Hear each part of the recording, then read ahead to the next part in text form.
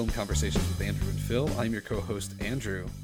And the interesting thing about this film, or the most interesting thing about this film that I found, is that they took the one character that the audience could relate to and feel good about, removed her from the universe that they've created for this film, and then you're left with the sociopaths, and it's a lonely place. Yeah, I feel you, man. In fact, I was going to say something similar. This is Phil, your other co-host. I got 4 words for you. I miss Emily Blunt. Oh, yeah. I also miss Denis Villeneuve, I think. And Roger Deakins. Although I will say, as far as action films go, or thrillers, political thrillers, I have some good things to say about this film. Some very good things to say. But the pedigree makes it, I think, puts this film in a bad place. Anyway, we'll get into all of that in a moment. Today's film is Sicario, Day of the Soldado. It is the follow-up to Sicario, the previous film, which had the pedigree that we just mentioned, all of those wonderful people working on it, including the people who are in this film, Benicio del Toro and Josh Brolin, who are reprising their characters from the first film, and the writer, Taylor Sheridan, who wrote the first film, along with a string of extremely, extremely good and popular and well-regarded films that he's been doing. He's on a hot streak. We'll talk about all that in a minute, but first I want to tell you how to find us on the web. You can go to our website at www.in-the-q, that's the letter q.com. You can either go there or go to our Facebook page, which is at In the Q, Film Conversations with Andrew and Phil. You can like the page there, and on either of those forums, you can leave us feedback about the podcast, or you can leave us suggestions of films that you would like to come on the show and talk about. We will bring you on the show. We will talk about those films, and it'll be a good time all around. Oh, yeah. Also, if you like our Facebook page, you'll get a lot of interesting supplemental material posted there that is often fun to read about or watch with regards to the films that we are talking about. You can find us on Twitter by searching for @ITQ Podcast. That's our Twitter handle, and you can engage us in conversation there. Or lastly, you can subscribe to the podcast, just the podcast, nothing else, just the podcast, ma'am. And you can do that by going to a podcast aggregator like iTunes or Overcast and subscribing to the podcast. Then every single episode will be delivered right to you. Indeed. So, without any further ado, today's film is Sicario, Day of the Soldado. I know who you are. You're the attorney whose family they killed. Not they. My father.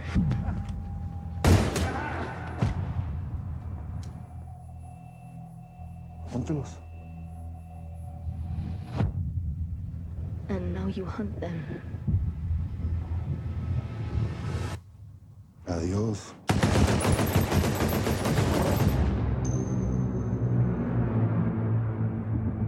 There's proof the cartel helped the terrorists get to the border. The president's adding drug cartels to the list of terrorist organizations. You can understand how that will expand our ability to combat them. You want to see this thing through? I'm gonna have to get dirty. Dirty is exactly why you're here. You're gonna help us start a war. With who? Everyone. No rules this time.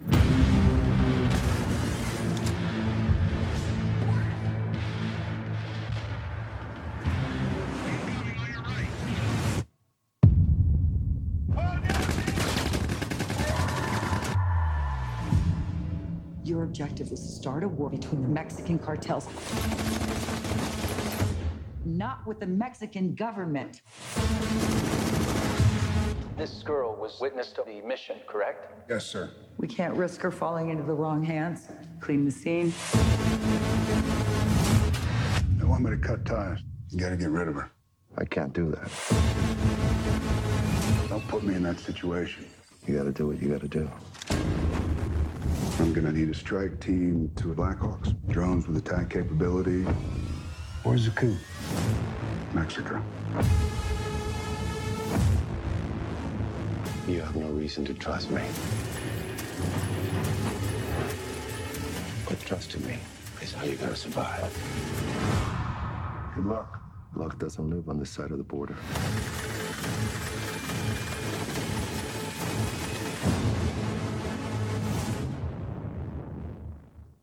Intense. Gritty, all the macho adjectives you can think of. Indeed, yeah. A very testosterone heavy film. Yeah, this film it picks up where the original film left off, in a manner of speaking. Josh Brolin, who works for the United States government, but not in an official capacity, as a kind of mercenary for the U.S. government, he is tasked with the unenviable job of starting a Mexican drug cartel war by kidnapping the daughter of one of the kingpins and making it look like another cartel kidnapped her. Benicio del Toro reprises his role as the titular Sicario, or assassin, who is kind of his inside man, his guy who can get the job done when all else fails, his go-to guy who can really execute, both literally and figuratively, a job. And so everything seems to be going to plan until it isn't anymore. And then suddenly what was previously an asset becomes a liability. It kind of outlines that in the trailer. And everybody's loyalties get shaken up. And they have to fight the battles that they are tasked with fighting. And sometimes that's with others. Sometimes that's in between the buddies together. All that. Yeah. There are a couple of subplots. One is the plot involving the young girl who is being kidnapped. There's a subplot about a young gang member that we also kind of follow. He lives on the American side of the border and then sort of gets recruited into bringing people illegally across the border, and all of the kind of attendant criminality that goes along with that in terms of moving drugs and all that kind of fun stuff. And these stories intersect one another and then diverge and kind of intersect, and we see where all of that happens. It's a very complex script by Taylor Sheridan, which is kind of what he specializes in. As I said, he's had a string of really excellent films. Hell or High Water, which was, of course, very, very highly praised and nominated for several Academy Awards. Wind River last year, which was very well received, and was quite an interesting film. He's doing great, and he's kind of made his specialty these kind of procedural pot boilers. I read somewhere somebody compared this film to the Clear and Present Danger and whatever the other other ones are in that franchise. The Patriot Games, yeah. The Harrison Ford political Cold War franchise from the 90s. Sure. It's kind of the modern iteration of that. And I think that is a pretty apt comparison. And I'll let you sort of express your feelings about this in a moment, Phil, but I enjoyed this film very much. I thought that it was a really excellent political thriller in that vein. I do not think that it holds a candle to its predecessor, which is an extraordinary film, artistically, as well as being a really interesting political thriller. But I do think that if they wanted to make a franchise out of this, which I was shocked when they announced that this movie was being made, if they wanted to make a franchise out of this, what they've done makes a lot of sense. And they are making a Sicario 3. So, I mean, this film ends very open-endedly. So good on them. They've accomplished that task, but Right. But what were you going to say? What's the but for you? but the original Sicario was so good. I think And the original yeah, the no, I'll let original you go. succeeds on levels that this one does not. And sure, you had Denis Villeneuve, you had Roger Deakins, Sure. and you had Emily Blunt, and those Yeah. are three powerhouses that you don't have this go around. And Daniel Kaluuya too.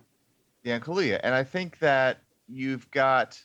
I think that the ace in the hole for this go around is actually Josh Brolin. Mm.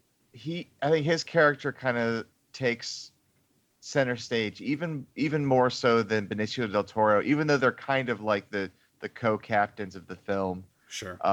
And if you look at the poster as I am now, they both have equal graphic weight in terms of what their significance appears to be. Yeah, I didn't like this one as much as the original, like you two. I have to say, I found this to be a very, very bleak experience to watch. Yeah. I mean, and from the get-go, it starts off in a really, really provocative way. Yeah, I didn't even include that in my summary. How silly of me. Yeah, I mean, if the openings of a film is meant to kind of set the tone for what's to come, I mean, this one opens with a series of suicide bombings. Yeah, Which in a Costco, no less. Yeah, and if you're like me, going into a film about U.S.-Mexico border conflicts, you don't necessarily expect there to be, a series of terrorist bombings that seemingly have nothing to do with the border wars. Sure. And it was just, I think Taylor Sheridan knew that he was going to be hooking people in the beginning, and he wanted to hook people. And I do kind of miss a little bit more of a balance to the masculine aggression that's constantly on display in this film. Yeah. And you kind of got that with Isabella Moner, who is the kind of like the young child who's the counterpoint to Benicio del Toro's Sicario figure, and he kind of takes the role of her protector and guardian. But that trope in and of itself, I think, is something that I'm fairly familiar with from other movies, and it didn't really break any new ground for me. Sure. I think that the sequel, the overall attitude of all the writing that Taylor Sheridan did in this film, like it's extremely cynical of the U.S. government. Oh yeah. It's extremely cynical about everything, and then it kind of, despite all that, it asks you to care and to kind of believe in certain characters and love certain characters. When I kind of see this as a very kind of nihilistic vision, and I don't know, it was kind of a chore for me to sit through, honestly. Yeah, I can understand that, and I think that you're right about that, and I think that I got a little nervous when the film opened, because I was really worried that it was going to really lean heavily into kind of this jingoistic, like turn into this movie about terrorists from the Middle East instead of about the border, which the first film does an excellent job of kind of mining the idea that these people who are policing the border are living in a moral gray area. And in order to quote unquote do their jobs properly on either side of the border, they have to be willing to sacrifice some level of morality, which is why Emily Blunt's character is so important for that film, because she is the audience surrogate.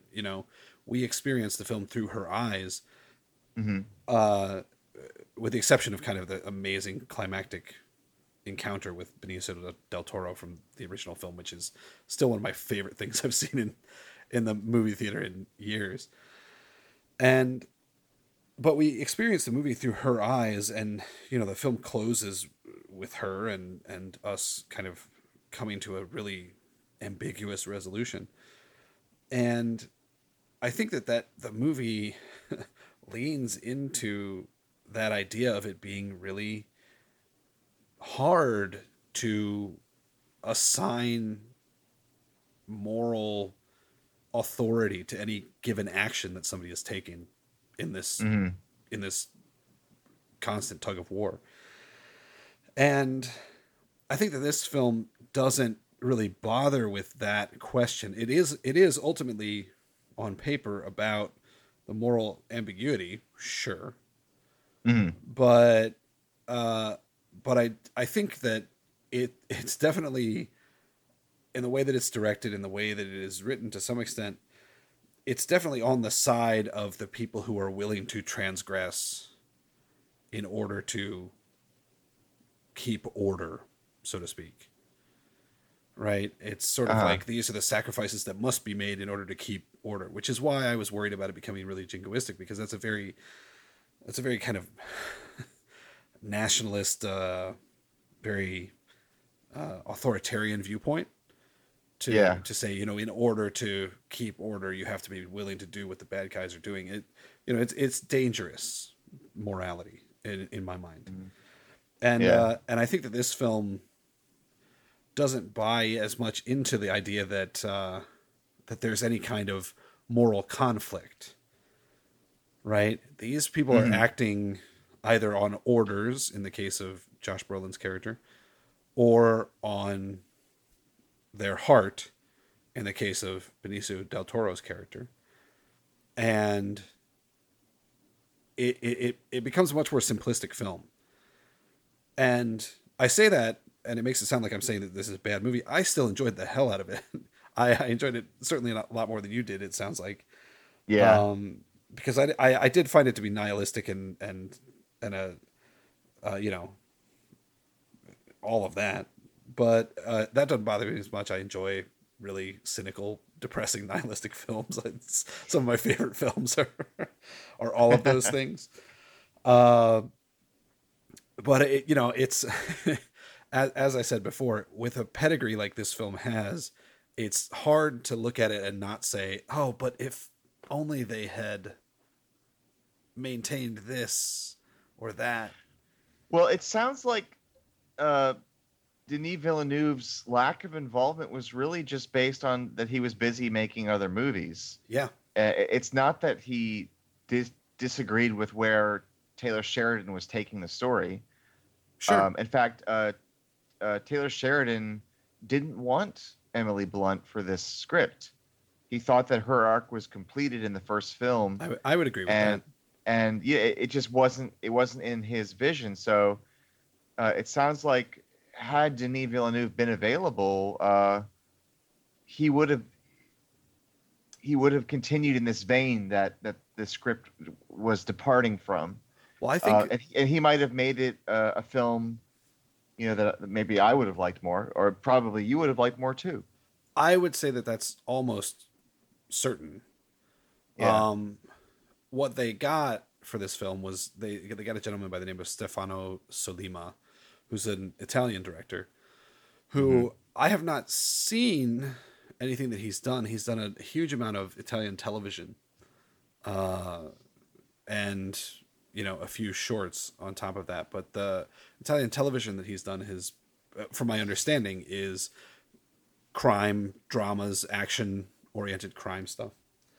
So he was a good pick for the substance of this, but not necessarily, I think, to do what Villeneuve does. Because when you look at Denis Villeneuve's at this point incredible body of work thus far, yeah, really, he really plumbs the depth of the human psyche in all of his films. He's really interested in the inner mind of his protagonists. I mean, you look at Blade Runner 2049, you look at Incendies, You look at Arrival. You know, all of these are films that are very thoughtful films, in addition to being thrilling and fun and visually mind blowing. Prisoners also, you know, I mean, Sure, like yeah. he's very interested in morality and what makes people make the choices that they make. You know what's an interesting one too that you didn't mention is Enemy. Oh yeah. Enemy's a little bit different too because Yeah. it's extremely surreal.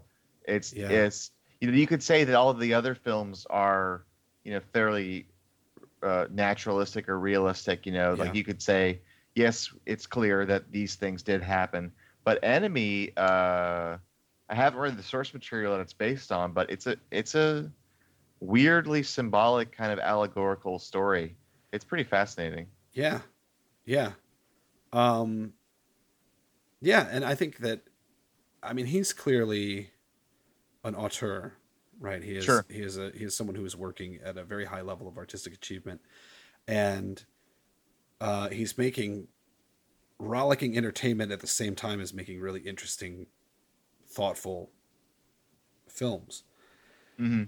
And so I would imagine that had he taken the reins on this film, it would have been more thoughtful. He would have found, you know, it's the kind of thing where you think about somebody like Stanley Kubrick directing The Shining, which I know you just saw recently on the big screen, Yeah. and you think about the fact that he read the book The Shining, or actually any of the films that he adapted into, that he adapted books into film.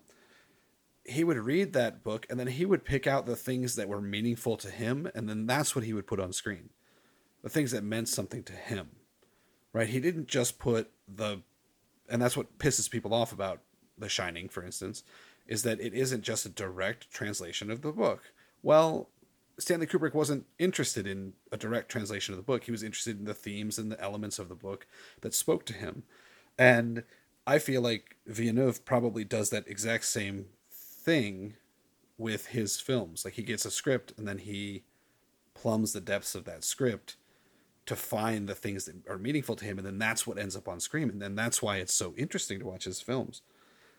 And I don't think that happened here. Here it's just I think that the comparison to Patriot Games and Clear and Present Danger is perfect because it feels like that kind of a film where there's no real depth to it. You know, there's not a whole lot behind the facade, but the facade is interesting. It's good political intrigue. It's good action. It's good fun. Fun, quote unquote. I'm doing air quotes here. Uh, so yeah. I mean, I can't criticize a film for not being made by somebody that didn't make it. Sure, yeah, and you know, sequels always suffer the burden of being compared to their predecessors. Of course. And you know, this guy Stefano Sollima, I haven't seen his other works, but like as you were saying, he does a lot of TV, and judging from the posters of his series, they all look kind of like the same kind of grim, crime-ridden type fare. Yeah. And it's interesting to kind of think too.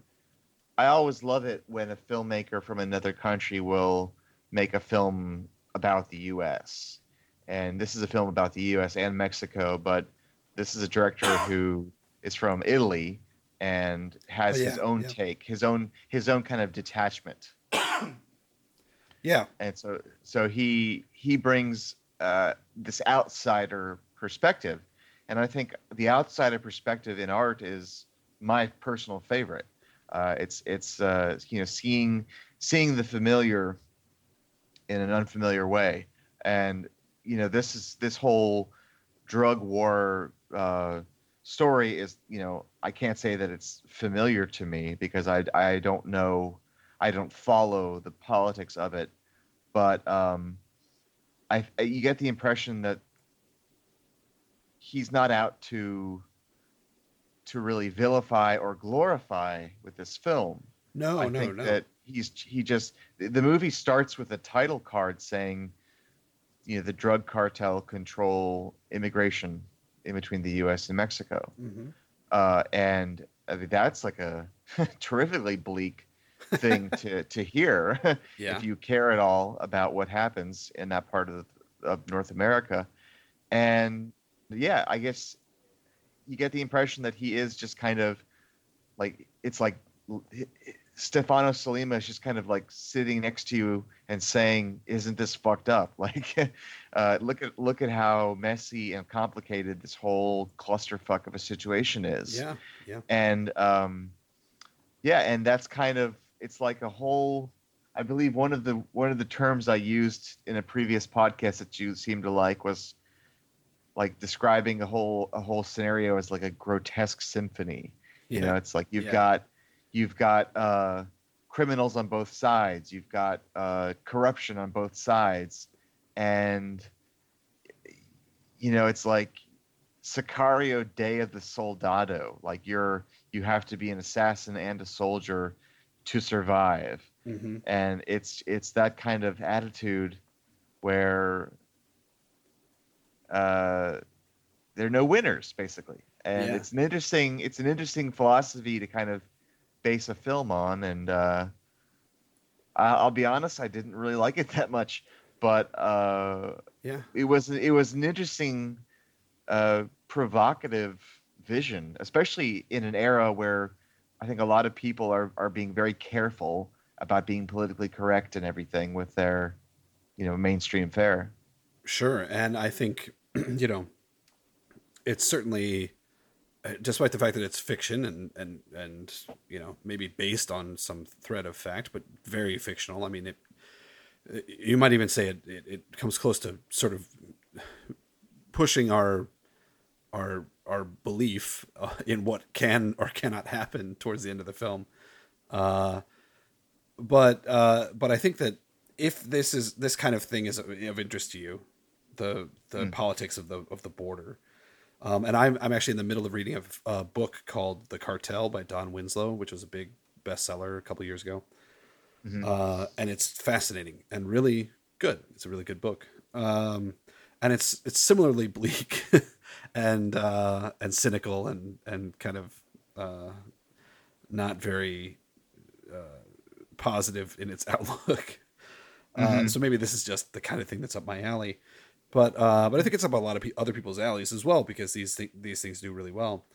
But this film, I think, it does have that very negative bent to it. But I think it functions in a similar way to the way that we kind of viewed the Russians during the Cold War. That's kind of shifted to the Mexican border as a hotbed of intrigue and politics and all of the craziness that goes along with that, double crossings and who can you trust? You can only trust yourself, and even your allies are against you, and all that fun stuff. Mm-hmm. It's here. Yeah. And I think you're right that, if they were making this movie in the 80s, for example, probably the Russians would be the ones that are both that are the other to us. They are the enemy, and yet there is still some cooperation happening. There is still some identification happening between these two superpowers. Sure. And sure, I think this is a topical film, and I wonder how it plays in Mexico. I'd be curious about that. Yeah, probably pretty decently. I mean, on a base level, it does function as a Hollywood thriller pretty solidly. So I can't imagine that people are parsing it too much and being like, this is... In fact, I would say that in the end, based on kind of the discussion we've already had, I would say it's actually, in some ways, remarkably apolitical. It's really more concerned with just the twists and turns and the double crossings. And at this point, we're so invested in the lives of these two main characters that that's really all that the movie concerns itself with. So yeah. I don't think people are going to walk away from it being like, well, I don't like the politics of that movie. Well, maybe they will. I don't know. Anyway. Yeah, I think that it's I mean, I don't know. I didn't like it that much. I mean, Yeah, no, that's fair. That's fair. But I for me, the biggest point of entry to appreciating it was Josh Brolin, and not to say that I liked him that much or loved him, which I did not, but I thought that his performance was the most. He's great. The best. It was the best. I thought that he understood that he was playing this basically amoral cowboy who worked for the U.S. government. And I also, with some amusement, noted that Josh Brolin does seem to be the go-to actor for a lot of conservative-minded films. Yeah. Or maybe, Republican fare, like the one where he was like the fire captain or whatever. And some other films, and he's not quite as big on that front as Mark Wahlberg is, but he's probably number 2 behind him. Yeah, and it's just kind of funny the way it all comes together too, because Taylor Sheridan, his most recent project is a TV show called Yellowstone, which I assume takes place in Montana, and it's a Kevin Costner vehicle, and Kevin Costner is like the liberal American poster child, for movies like JFK and Field of Dreams and Dances with Wolves. Dances with Wolves, yeah. So Josh Brolin was in Only the Brave, and let's see what else. Yeah, was he in that? What was the Jason Reitman film that nobody went and saw? Labor Day. He was in that, right? Yeah. And Gangster Squad. Yeah. Yeah. Although I mean, he's such a great screen presence. He's just enjoyable to watch no matter what. I feel like ever since No Country for Old Men, he's been in high demand in that kind of role, right? He's kind of been doing the same thing for a while. Yeah, I mean, he was great in Inherent Vice. And he was playing the conservative character as a comedic figure. Moto Panakeku. Moto Panakeku. He was the flat top, policeman. Yeah. Who was the detective Bigfoot Bjornson. Like he was the one who was hunting the hippies. He was trying to track them down and snuff them out. So I think it's kind of curious to me, wondering like how actors feel about sometimes getting pigeonholed or favored for their political audience, their political appeal. Like how many people kind of think, well, a job's a job, or how many people really do believe that their fans and them share the same political ideas? I don't know, man. I think James Woods can probably tell you. James Woods. It seems like he doesn't even act anymore. He just tweets. Yeah, he claims he just got dropped by his agent, and he says it's because of his political his political opinions. I would say it's because you're a reckless asshole when you tweet, but like, who am I? What do I know? No, I think it's got to be from the tweets, man. Yeah, of course. Anyway, I think that concludes our podcast on Sicario, Day of the Soldado. I liked it. I thought it was a good thriller. I thought it was very enjoyable. A perfectly serviceable follow-up to an extraordinarily great film. I would say that if you have not seen the original Sicario, certainly see that first. In fact, this movie will work probably without that information, but it probably helps this movie to have seen the first one. And we'll just have to wait and see if episode 3 comes out. Yeah, I'm curious, I must say. And this movie's been doing pretty well, so I feel like they definitely left it open for episode 3 at the end of this movie. So I can't imagine that they're not going to do it.